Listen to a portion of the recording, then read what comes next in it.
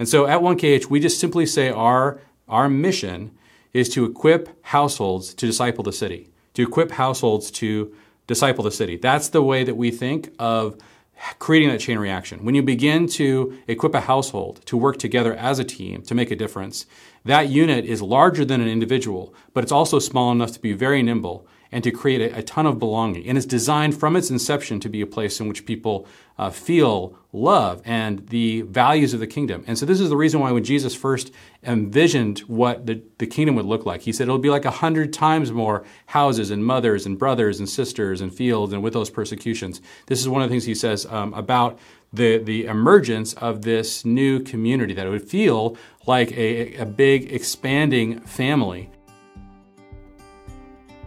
Hey friends, welcome to the 1000 Houses podcast, where we encourage and equip households to make disciples in and through the home. Every episode, you'll hear interviews, teachings, and conversations around what it looks like to turn your home into a hub for mission, community, and discipleship. If you'd like to learn more about what entering into a season of coaching could look like for you and your household, visit 1kh.org. Let's jump into today's episode. How would you answer the question, what is the most effective way to change the world? It's really important to try and figure out how you would answer that, because that helps you decide what to aim at to have the most impact with your life. And so we want to take a step back and think about, why did we, through 1KH, decide to make the household the center of where our mission is? Because we believe that strong families are the best way to serve both the individual and larger institutions. We got to figure out what is that thing that if you aim at, it's likely to create a chain reaction to impact both the individual and larger institutions, things like, cities, churches, states, countries. Where is that sort of point at which that happens? So sort of like Luke Skywalker trying to figure out where exactly to aim his torpedo, we want to figure out what is the best way to do that. And we have a really unique answer to that question. Most ministries do not aim at the household. They tend to either aim at the individual or at the institution. But there are problems with both of these approaches in terms of creating that chain reaction. And when you focus on the individual, oftentimes what occurs is that you can have a big impact on particular people, but they tend to then become disconnected from the community or what it looks like to actually work together. And so what God is primarily after is sort of saving and creating individuals, or does he want to bring into existence a set of relationships? Even God himself does not exist as an individual. He is a trinity or a community. And so when you aim at the individual, oftentimes you can get a lot of traction. It fits really, really well with the way Western culture is designed, but it also makes it very difficult for us to see people experience the kind of love and community and all of the different kinds of belonging that the New Testament talks about. But then you could also try to aim at the institution and say, okay, I think the biggest way to make change is to get a hold of large-scale institutions. And what this tends to do is atomize the individual away from community, away from family, away from those roles that they were originally designed for.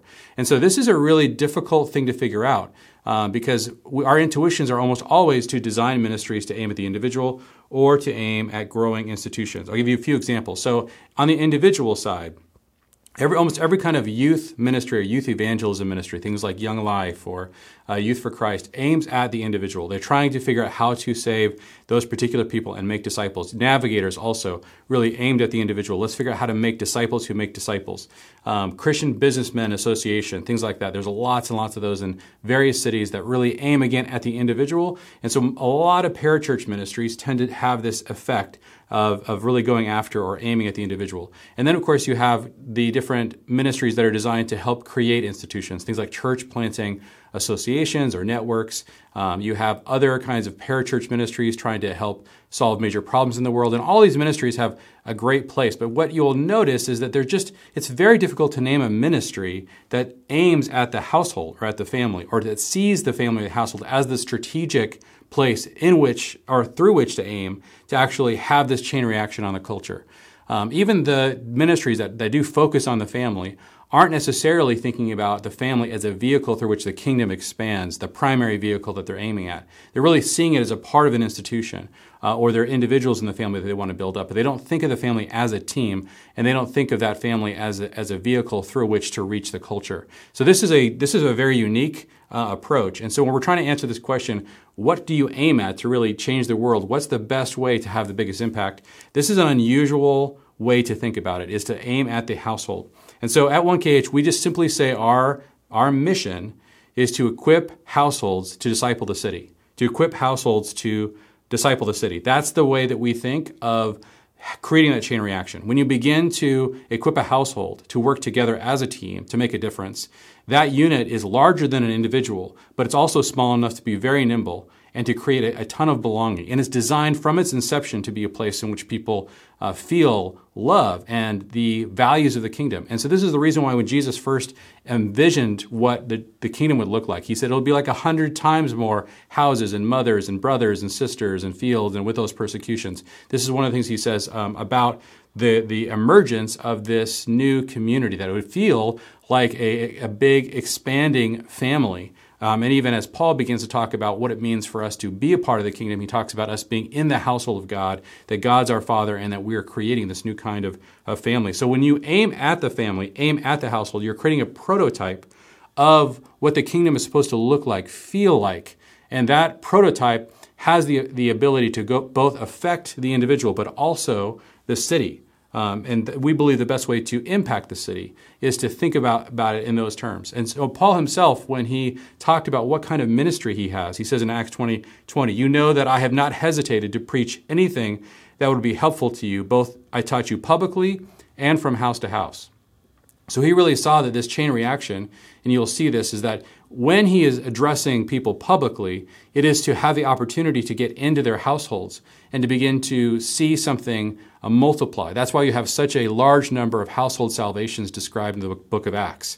You also see this as part of Jesus' ministry. We talk about this a lot in Made for Mission, where the way that Jesus sent out the disciples 2 by 2 was to go into villages and to find particular households of peace. And Jesus said, if you cannot find a household, you must leave the city. You cannot reach the village unless you first reach a particular family that will embody the kingdom and that will allow you to then, through their network, reach the rest of that village or that city. And so we believe that this is still the case today, and that there really is not a more strategic place to aim than at the household. And so we have adopted this really unique mission to equip households to disciple the city. And I want to break down each of those sort of three words. We've talked about household, but what about equipping, discipling, and the city? And so the first task when you approach a household, just like Paul says in Acts 20:20, is you have to instruct the household. You need to equip them. And we have a really big challenge on our hands when it comes to equipping households, because oftentimes it's difficult to even find a household. When Paul was using that word household, or oikos, in the New Testament, he was talking about something that existed virtually everywhere in both the Roman and the Jewish world of the first century. They primarily saw governing as there are these layers, and the bottom layer of governance was the household. And there was a person in the household called the patros familia. This is the father of the family.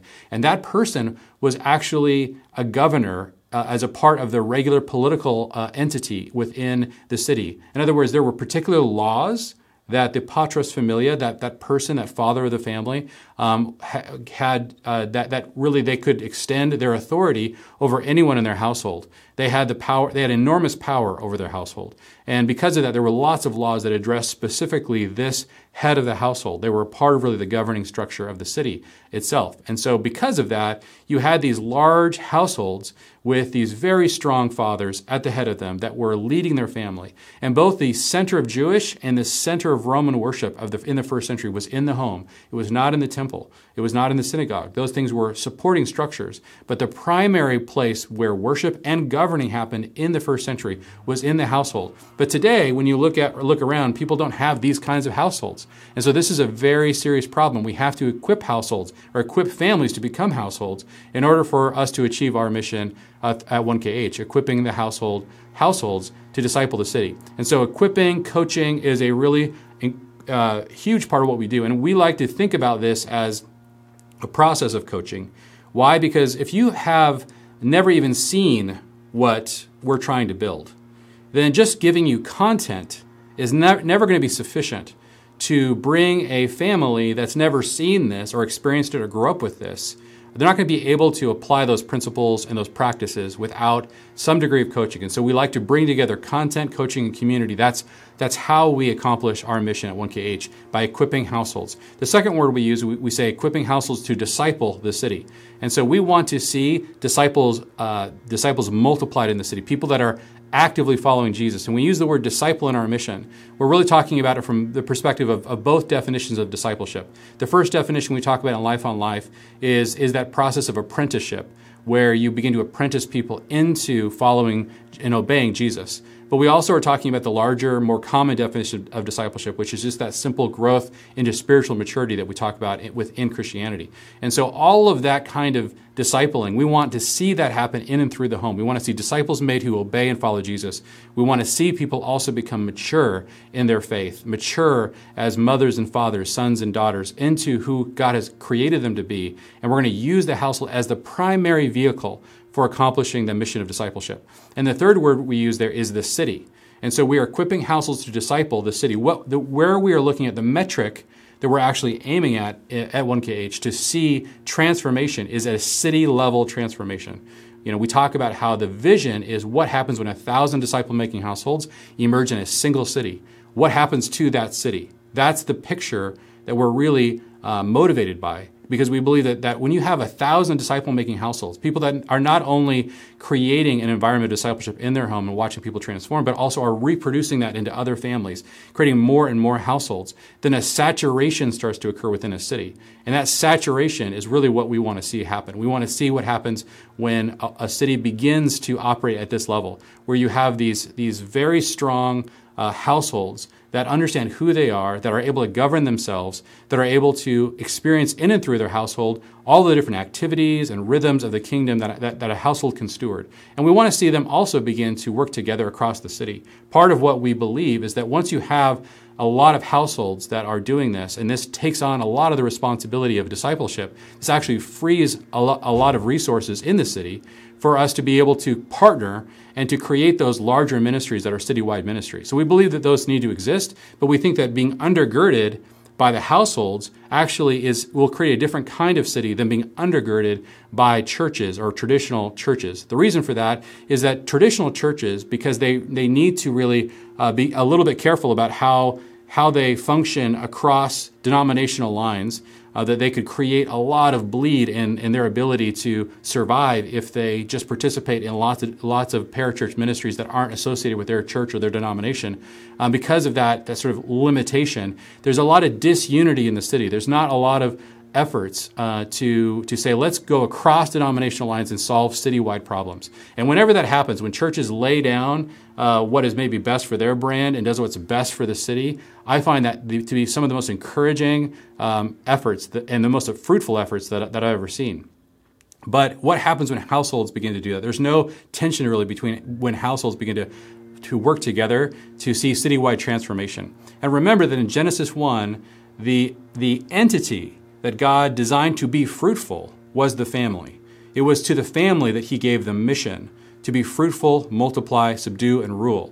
And so we believe that nothing has really changed in terms of God's design for the family being that place through which fruitfulness occurs in the city. And so we believe citywide transformation will happen at a different level, and we'll see things that we've never seen before if this kind of saturation occurs. 1,000 disciple-making households in one city. So equipping households to disciple the city.